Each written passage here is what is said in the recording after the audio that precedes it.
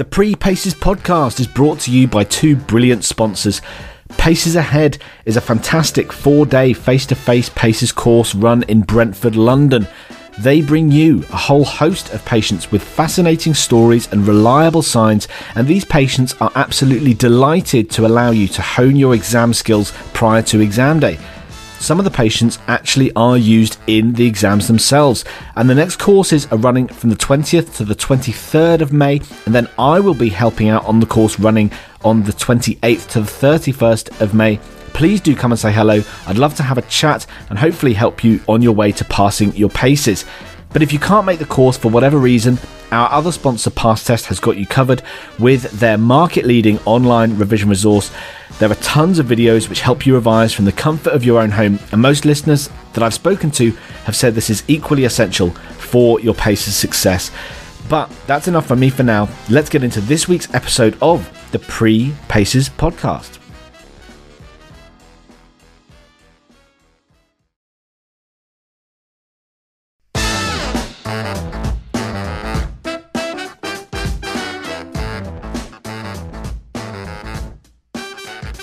Welcome to the Pre-Paces podcast with me, Dr. Sam Williams, and today we are tackling another communication station theme which comes up time and time again in the MRCP Paces. Now, you might want to know, but I'm not going to tell you. No, I'm really not going to tell you. Oh, okay, I'll tell you. This week we are tackling confidentiality as it might be presented in Paces. And I've slightly broken the mold this week as I've invited someone on the show who, despite having never sat the MRCP, certainly knows a thing or two about our theme for today. He is the king of confidentiality. He's the Archduke of autonomy and voted the most trustworthy man in the Southwest for 3 years running, 2019 to present. It's Dr. Tommy Isaac. Tommy is a Peds Reg based in the Southwest and also happens to be the cleverest person I know. And I've been trying to find a way to crowbar him onto the show, and this seemed like the perfect opportunity. So Tommy, welcome to the show. Hello there. What an introduction. You know, probably set the bar quite high for the chat we're going to have. So thanks for not over-egging what I'm going to be able to help you chat about today. Hopefully we can have a good talk about confidentiality and why it's important. Yeah, absolutely. And Tommy, as a Peds Reg, you haven't done MRCP, but this is a topic which isn't specific to adult medicine. And in fact, I would say is probably even harder to approach for you and the Peds team when there are kids involved. So can you just tell us a bit about the types of ethical problems involving confidentiality that happen in a Peds setting? Sure. I imagine it's probably quite similar to some of the things you might run into on the Jerry's wards. You know, we deal with patients who have family members with them, have carers. So there's lots of moving parts to all of your discussions. We obviously have the slight difficulty of our patients by definition lacking capacity as they come in and having to prove a degree of competence, so to be able to assent to things, including the sharing of information, whereas in adults, obviously, everyone has implied capacity when they first come in and can dissent to sharing information. And you don't necessarily have two people to every patient who have some kind of legal responsibility to them. At most, you might have one who's got a legal power of attorney over healthcare. So I suppose the difficulties that come with confidentiality is you've still got the patient at the centre of everything, but you've got other people who are involved in the life of that patient. And so knowing what information to share and how and when is a tricky business. Yeah, absolutely. And so all the way through this episode, we're going to be covering the basic principles of confidentiality, how they might be applied in a Paces setting. And then towards the end of the show, we're going to be covering a few common cases, which are classics that come up either often in Paces, but also in the sort of interviews. For example, some IMT, internal medical training interviews, have an ethical component as well. And these sorts of cases often come up. So how about we jump into this episode looking at confidentiality?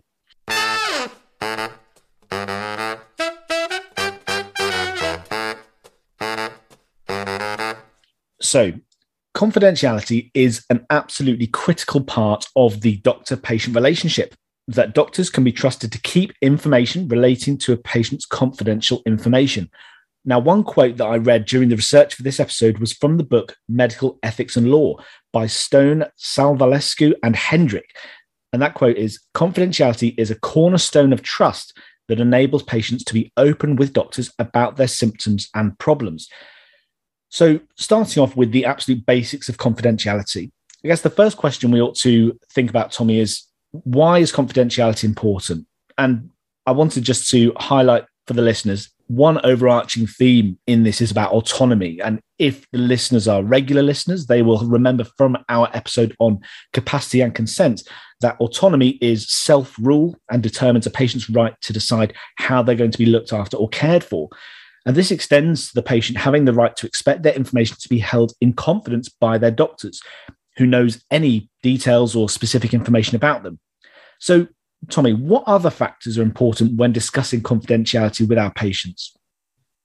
Well, I suppose it's kind of an implied part that there is a promise between you and your patient that you will maintain confidentiality. And that, in first principles, is there to allow the patient or to feel safe to disclose the kind of information that might be relevant, but perhaps, in some way, discrediting or difficult for them to share with their healthcare provider and you as a doctor. And that's reflected in the GMC's good medical practice. So that's, the bottom line. The other reason confidentiality is important is if you breach it, there are significant consequences. Firstly, we're going to lose that doctor-patient relationship and the ability for them to disclose information to us. But also it means that it can have significant implications for you as a professional. It can mean that your probity is called into place, and it can mean that you may suffer some kind of consequences from a professional body like the GMC if you're not able to maintain that important principle of confidentiality. Yeah, and the other thing just to mention is that although it's also obviously the doctor-patient relationship is important, but the other thing is breaking that doctor-patient relationship or calling it into question might mean that later down the line, the patient actually wants to avoid contact with medical professionals where they might need that. So, they might have concerning symptoms and actually then they don't end up seeking medical help and then they suffer poorer health outcomes as a result. So yeah, completely agree with everything you said there. And then extrapolating from there, they might then go and tell 2 or 3 other friends about that experience, and then you're potentially affecting numerous other people who then also suffer the effects of a breach in confidentiality. So yeah, really important stuff. So I guess then one thing we need to look at is what makes information confidential. So Tommy, maybe you can run us through that. Well, it has to use slightly fruity language for it, have the necessary quality of confidence. It has to be exchanged in a way where it's going to be clear that it's confidential. So perhaps it's done in a circumstance where it's clear that you as the doctor need to keep this in confidence. So a clinical scenario where you're talking with the patient, there is an implied obligation of confidence there. And there are probably other parts of your day-to-day professional life where you might have that. A colleague might disclose something about them having a difficulty outside of work, and that would also have that kind of obligation of confidence. It needs to mean that if you were to reveal this information, if you were to disclose it without the permission of the party from which you've gained that information, it would cause some kind of detriment to them. It would be bad to them. So, revealing someone's healthcare data is probably going to be in some way detrimental to them if they've not consented to it, even if it is just that breach of trust that we've been talking about. And to that end, it has to be something that's not in the public domain already, which is where confidentiality around death becomes a bit more complicated because death is a public matter. And the last bit, which probably makes it a little bit more, is the grey areas that will come into in the scenarios. It has to be in the public interest to protect it, so to not reveal it. And there's a few things we'll probably talk about later where that public interest starts to create some shades of grey. Yeah, perfect. And as a general rule, I would say that you should always ask a patient's consent to share any information about them with anyone else. And then after that, it's a case of figuring out exactly what the exceptions are. And any decision on breaching confidentiality can be broadly divided into 3 distinct situations, all of which we're going to cover in this episode. The first of which is when you cannot breach confidentiality. The second is when you can. And the third is when you should or when you legally have to breach confidentiality. So 3 quite different approaches to the same sort of problem.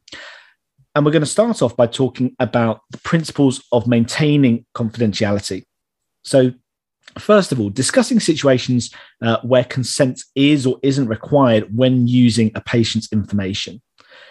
Providing a patient has capacity, asking for express consent from them is necessary in order to update relatives, publish case reports, or use their case for educational presentations or teaching. And this extends even beyond the patient's death. Often you'll be expected to gain consent to share information with the next of kin, even if the patient has passed away. In all of these situations, you should be expected to ask the patient's consent. And so, Tommy, we're going to just discuss a few specific situations with this in mind. So what do we need to consider when we're considering issues around confidentiality when we're discussing anything about a patient with their family? Well, I think this is something probably that we all encounter, and I tend to encounter probably a little more often than the average adult medic, especially during the pandemic where people haven't got as many visitors. But when you are thinking of disclosing information to about a patient to their family member in a discussion, so either to update them or to discuss their care, it's always, no matter what the situation, the best idea to ask the patient, are they happy for you to do that? And I do that even when the patient is in the room, the family members are in the room, because it clarifies that, that patient has the right to say, actually, I don't want to talk about this now. Can we take a sidebar that's just me and the doctor to talk about these things? And that's something that I often find happens with some of my teenage patients. The reason that stuff's important is you don't know the dynamics of these families that you're talking to. Sometimes people don't get on. Some people have different ideas of the boundaries of the information they're happy to share with their family.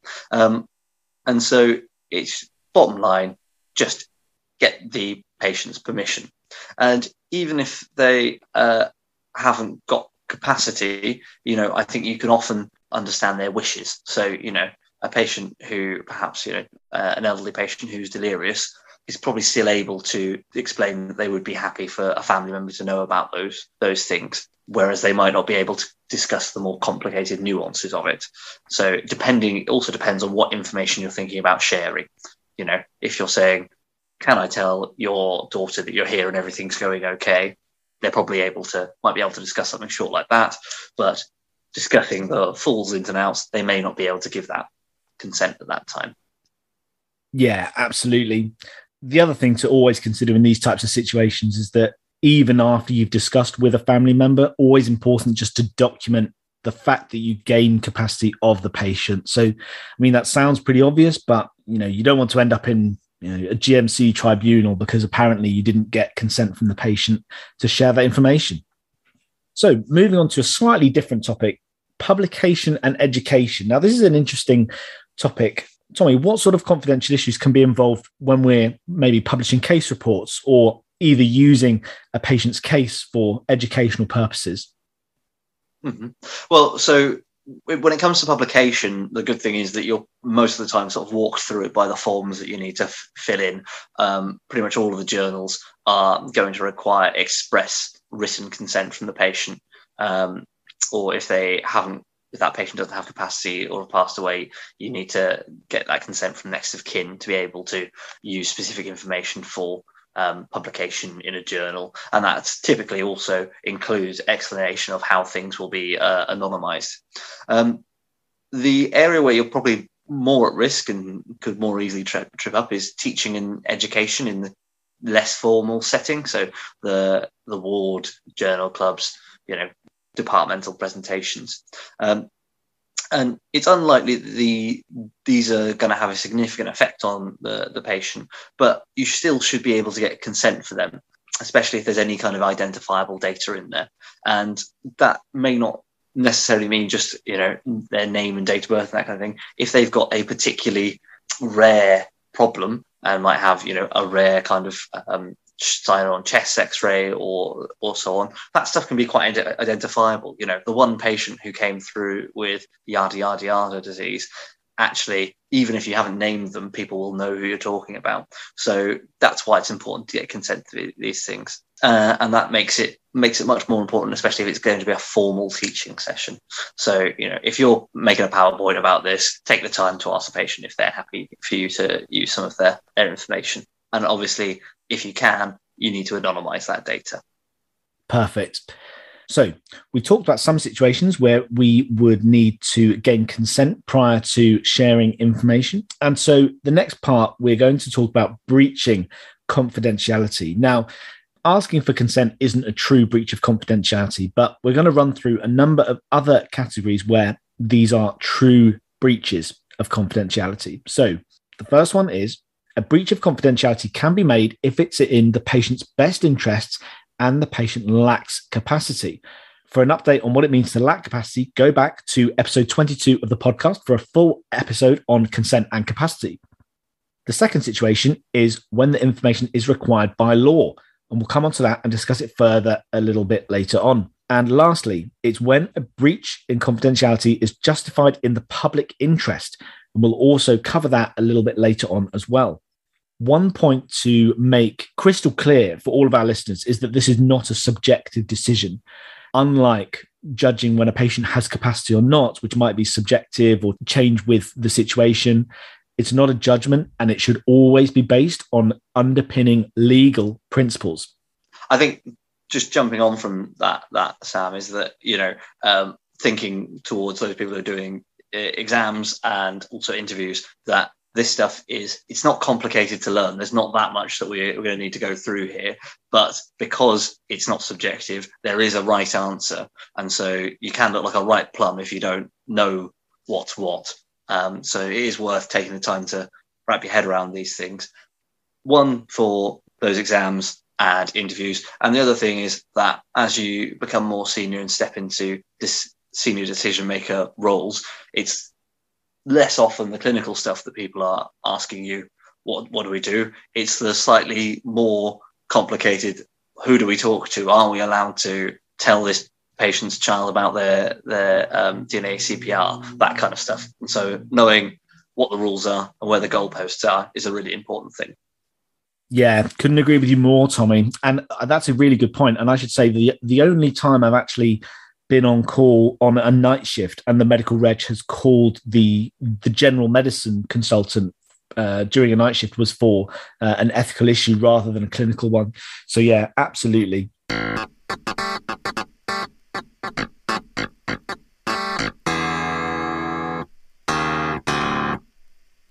Perfect. So we've mentioned a few times so far through the show, we've talked about the public interest.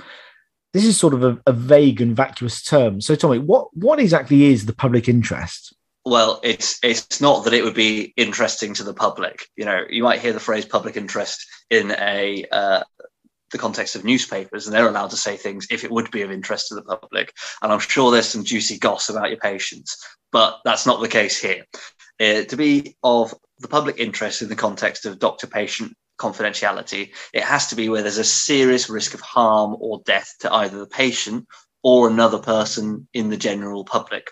So in the situations where this is the case, often the confidential information can be shared without the patient's express consent. And that's because there are usually risks associated with maintaining the confidentiality that outweigh the patient's right to it. So thinking about those kind of 4 pillars in ethics, it's a beneficence point that means it outweighs the autonomy of the patient's right to confidentiality. Even if this is the case, you still want to try and either, one, get consent for what you're going to need to disclose, and two, if you are going to breach confidentiality, breach it as little as possible. So as much as you necessarily need, but only that key information. Yeah, brilliant. So out of the 3 situations which we briefly mentioned earlier, we're going to, first of all, cover the situations where doctors must breach confidentiality. And the reasons why we're covering this first is it's probably unlikely that this is going to come up in an exam or an interview, but it's still important to know, especially in a clinical sense, if you discover yourself in one of these situations in your clinical practice in the UK, it's very good to know, as Tommy said, what the correct answer is in each of these situations. So, Tommy, what are the situations where doctors must breach confidentiality? Well, some of them aren't that complicated or that worrying. You might run into actually more often than you think. So one of them's notifiable diseases. There's a list on the gov.uk website, but this is to try and prevent outbreaks of particular infectious diseases. And this will actually often be done by your microbiology colleagues, but it's worth knowing for your best practice that you can tell the patient that this disclosure is going to be made. And thinking about those exam and interview situations, if you're being asked about a notifiable disease, saying, I'd make sure I got the patient's consent and inform them I'd be disclosing their information to because of a notifiable disease, it'll make you look real slick. Of course, the fact with these ones is you don't have to, but thinking about those kind of exam interview situations, that's where you can bring this kind of knowledge in, I suppose. So the next one might be reporting a death to the coroner. So, whilst you're sharing information about a patient after they died without express consent, this is often required to ascertain the cause of death of the patient. And obviously, gaining their consent after they've died can be a little bit difficult. So this is an area where you're allowed to breach that confidentiality. And investigations by the coroner. So if you've got a situation where the coroner wants more information from you, there are situations where you are allowed to breach confidentiality. Yeah, perfect. And I guess this is something which often you won't encounter too much resistance to, because these situations are often when the cause of death is uncertain or unclear, and often the family want that closure. So again, you're not going to encounter loads of resistance from that, but important to know that this is another situation where breach of confidentiality are, legal to do. And Tommy, what about the last one? Well, the last one's probably the more spicy one, and one that I've not encountered in my practice yet. But a circuit judge can sign a warrant and provide it to you, so that there is a relevant court order requiring information. And that can be often presented through the police, and means that there might be some information that you hold as the doctor that is pertinent to potential crime. So, and that would be a situation where you would be legally obligated to share that information or risk obstructing the course of justice. So that would be a time where you have to breach confidentiality. But that might be a time where you go, I'm going to have to do this. But you've got time. None of it's so urgent that you won't have time to discuss it with your consultant if you want to make sure that you're doing the right thing, or talk to whatever medical indemnity legal support service you subscribe to, because they can also just help you feel confident that you're not doing anything that is non-gratis. Yeah, absolutely. And just to underline what Tommy's said at the end there, so although in interviews you're often going to be assumed to be the grade at which you are applying for, you always have to understand you're not the sole arbiter in this situation. There's always senior doctors above you, and as Tommy said, your medical indemnity insurers can be a great source of information and support in situations like this. So we're going to go on to talk about a few simple case reports, or maybe not so simple, and discuss the correct approach to these specific cases regarding confidentiality.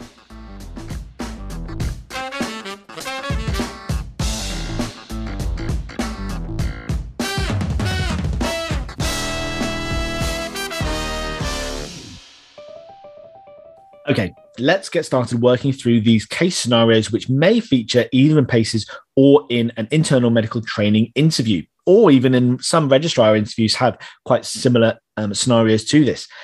And as per usual, our disclaimer when discussing any case scenarios which feature here. Any case scenarios which feature here are entirely made up by me, and any likeness to anything similar seen elsewhere is purely coincidental and unintentional. Now that that's out of the way, let's get started with our first case. Case number 1. You see a patient who has been admitted with a new presentation of diabetic ketoacidosis. They've been stabilised and now on the ward and ready for discharge. The patient is keen to go home and has already arranged to be collected. Earlier on the ward round, your consultant asked you to refer the patient to the community diabetes team and to directly telephone their GP surgery to advise them of the new prescriptions required. You go to explain this to the patient, but they've already been moved to the discharge lounge. How should you proceed? So Tommy, maybe you can talk us through this one. Yeah, so this is a case that's about sharing information with other medical teams, isn't it? And it's probably not that directly applicable as a possible PACES station, but it's about how we apply those core principles of confidentiality, and a good place to start before we get to some of the more complicated ones. So there's a couple of ways you could try and approach this. First of which is that you can go and find the patient, but that involves schlepping all the way to the discharge lounge just to let them know and get consent to share that information with the community diabetes team. But for discussion's sake, we could say they've already gone. Well, actually sharing information with other medical teams in the hospital is something we do day to day. And if we asked the patient's permission every time we did this, we probably wouldn't get that much done. And, you know, one example of this is our discharge letters. You don't say to the patient before you let the GP know what happened to them, by the way, do you mind if I write the GP a letter? It's just done. And this is part of a routine. Sharing information is probably okay. You know, if there was time on a routine review of the patient on the ward, you'd probably explain to them who's going to find out about their care, the GP and the community diabetes team. But part of that would actually be to not just inform them, but because it would be useful for their care to know who's involved. And the main thing to think is that when we're discussing it with these other teams, we're doing it in the patient's best interests. So it's not really a serious breach of confidentiality and not something that's going to cause anything too worrying. So in the situation here, you don't necessarily have to have the patient's express consent to be able to speak to the GP and the community diabetes team, because it's sensible and it would be in their best interests. And it's sharing within medical teams. Wouldn't be too concerned about this if you had to do it. I wouldn't worry about the GMC knocking on your door, but I'm sure there's a few more cases we've got which might draw up a few more slight ethical quandaries. Yeah, absolutely. So this one's pretty straightforward, but you've got to start with the easy stuff before you get onto the slightly more tricky situations. So just to sum up the main learning point from our first case, it is that whilst sharing information about a patient with another member of the medical profession could be considered a breach, it's in the patient's best interests. You don't really need their express consent, and it's going to be for their greater good later on. So it may be considered a breach, but it's not a serious breach, and you wouldn't be up in the GMC tribunal because of it.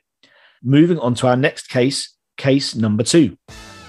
You are assisting in an epilepsy clinic under the supervision of a neurology consultant. You are seeing a 25-year-old male patient as a follow-up appointment. The patient has a background of epilepsy with a seizure 1 month ago and has since been started on anti-epileptic medication. This appointment is to discuss his seizure control and medication compliance. When the patient enters the room, you realise that you saw this patient drive into the hospital and park their car next to yours earlier that morning. There is no doubt in your mind that this patient is the same person you saw driving the car. How should you proceed? So Tommy, this one's a bit trickier. How would you go about approaching this one? Well, first caveat is this is outside of my wheelhouse, because the nice thing about pediatrics is none of them are allowed to drive because they're mostly less than 17. But this situation is a patient who's had a documented seizure, which means they're going to have some kind of driving restriction. I think it's of 1 year from the last seizure, who you've then seen driving into the hospital that day. And this poses a risk to the patient as well as other road users. So it needs to be taken seriously, and you need to take some actions. So the first thing, like in all situations, is you want to information gather. Did the patient know, what's going on and their understanding of their condition? Find out from them, do they know about the driving restriction? It could be that, they had their first seizure, presented acutely, got discharged on a busy medical take and never found out they weren't meant to be driving. It's advisable to give the patient the benefit of the doubt. But if it's established that the patient is intentionally non-compliant or doesn't intend to stop driving, you should take the steps to re-explain the importance of not driving and the reasons why, and advise them to notify the DVLA and see what you can do to try and persuade them to do that, because the onus is on the patient to notify the DVLA. They should be the one who informs them. Yeah. But if they are not doing that, they're refusing, then you would need to say that you will have to notify the DVLA because they're driving when medically unfit. And that's because of the public interest thing that we've been talking about before. They're causing a risk of harm to others. If you're going to need to do something like this, it's, speak to a third party, breach that confidentiality. It's still best to tell the patient, even if it is against their wishes. So, explain to them that if they're found driving when they are unfit and DVLA know, they could be open to prosecution. And the reasons why you have to do it, that being that it's for the greater public interest and to protect other road users. And it's probably worth, again, putting in a caveat that if you're doing this kind of thing, where things are getting a bit tricky, involving your consultant is a good move. Absolutely. And so the other thing which I saw regarding similar cases like this was that if you are going to disclose information about a patient and breach the confidentiality to the DVLA specifically, they said you should also notify the patient in writing. And I think that's sensible to create that, paper trail to make sure that you're acting with probity as a doctor. So yeah, absolutely. So main learning point there: in the public interest, significant risk to the patient as well as others if they have a seizure at the wheel, this breach of confidentiality is absolutely appropriate. But the principles of disclose just the information which is necessary, always give the benefit of the doubt to the patient in any type of these professionalism stations, always give the benefit of the doubt to the person who is supposedly doing the wrong thing. The bottom line is absolutely an appropriate breach of confidentiality in the public interest due to the significant risks that this person is posing to themselves and the general public. I think it's probably another important learning point from that one when you're talking about the notification in writing, and actually most of these scenarios, is that in real life, when these things come up, it can feel like, I've got a reason that I need to breach confidentiality. And even if that's the case, none of it is urgent, like an acute medical situation. It's not like I've got to get the adrenaline in my resus scenario. It's you've got the time to do things properly. So you don't have to have a trigger hair response. You can take your time. You can notify in writing. You can speak to seniors. Great. Moving on to our third scenario. Scenario number 3. You are friends with a general surgical registrar who informs you in confidence that they have a new diagnosis of HIV. On discussion with them, they intend to continue performing invasive surgery on patients, stating they have worked so hard their entire career to get a general surgery training number. They also ask you not to tell anyone about their new diagnosis, as they've told you in confidence. They have said they will manage it via their own GP, but do not want to tell occupational health as they are scared it will affect their work. So how would you go about approaching this one? Well, this is sort of classic interview fodder. So these kind of tricky colleague scenarios are often something that come up. So good one to work around. Also clearly made up, because as a cardiology trainee, you don't know any general surgical registrars. So the idea of you having a good enough friendship with them for them to disclose this to you, you can tell this is, plucked from the ether, Sam. So in this situation where a colleague has made a disclosure to you about posing a significant risk to patients, and in this case by direct infection of a serious bloodborne virus, it's clear that this is an unnecessary and significant risk to patient safety. So breaching confidentiality is necessary, again, in that public interest, and that public interest is for their patient safety. Again, this is the kind of scenario where you don't need to jump and do things straight away. I think you've got time to information gather. You've got time to try and talk to your colleague about what that they should be discussing with the GP, their occupational health, their educational supervisor and training program director. But if in this hypothetical scenario they can't be convinced, despite the fact that you've advised them to, then you need to disclose that information to seniors. And again, you should inform them that you're going to do that. And it would probably be your educational supervisor or their educational supervisor who would be the person that you discuss this with. It's a situation that you don't want to be dealing with on your own, and you wouldn't be expected to. But it's an area where you may have to breach that confidentiality outside of a doctor-patient relationship, which is actually in a doctor-doctor relationship. And so other scenarios that might come up would be things like your colleague discloses to you that they have a substance misuse problem and they're turning up to work, unfit to work, that kind of thing. These are the kind of scenarios that you might come across in interviews and exams. Moving on to our fourth and final case of the episode. You have been asked to see a lady in the emergency department who was presented with an episode of loss of consciousness after walking into a door. She reports a history of walking into a door with a short loss of consciousness with rapid recovery and no seizure markers. A CT head scan is normal and she has no abnormal neurology. On examination, you find her to have significant facial bruises as well as multiple bruises on her flanks and thighs. She also has bruises on both upper arms that look like hand grip marks. You question her about possible domestic abuse and she admits she has been assaulted by her partner. They live together with no children. She's a primary school teacher and he is an insurance broker. She insists that you don't tell anyone else. It was a one-off incident and she will manage it herself.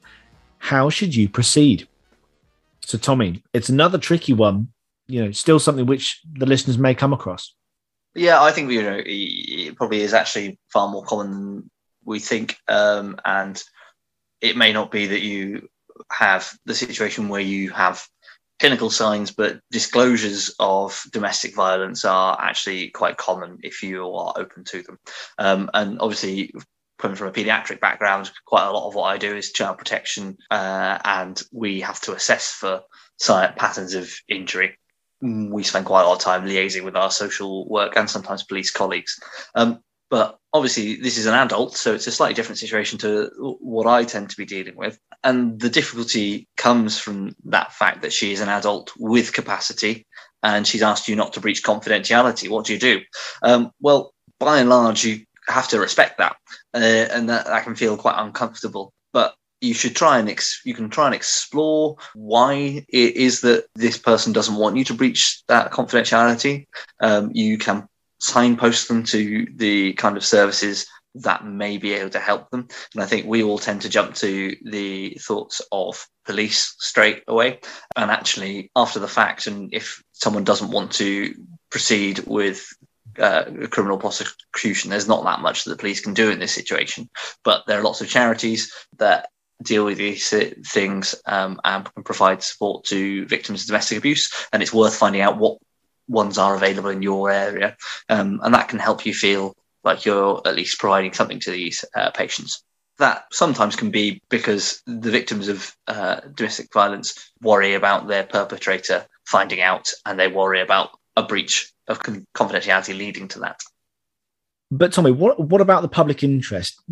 Could you feasibly breach confidentiality legally in the public interest in this situation? Because there is a risk. I think there would be some rare scenarios where that might be the case if, there has been some sort of attack and you're aware of an intention of harm to another's life, but you're not going to be able to pick that apart here. So actually, from the information we've got, we can't really say there's a risk to the general public from the story we've been given. So actually, that principle of autonomy and therefore the patient's confidentiality is taking the fall, and you have to respect that.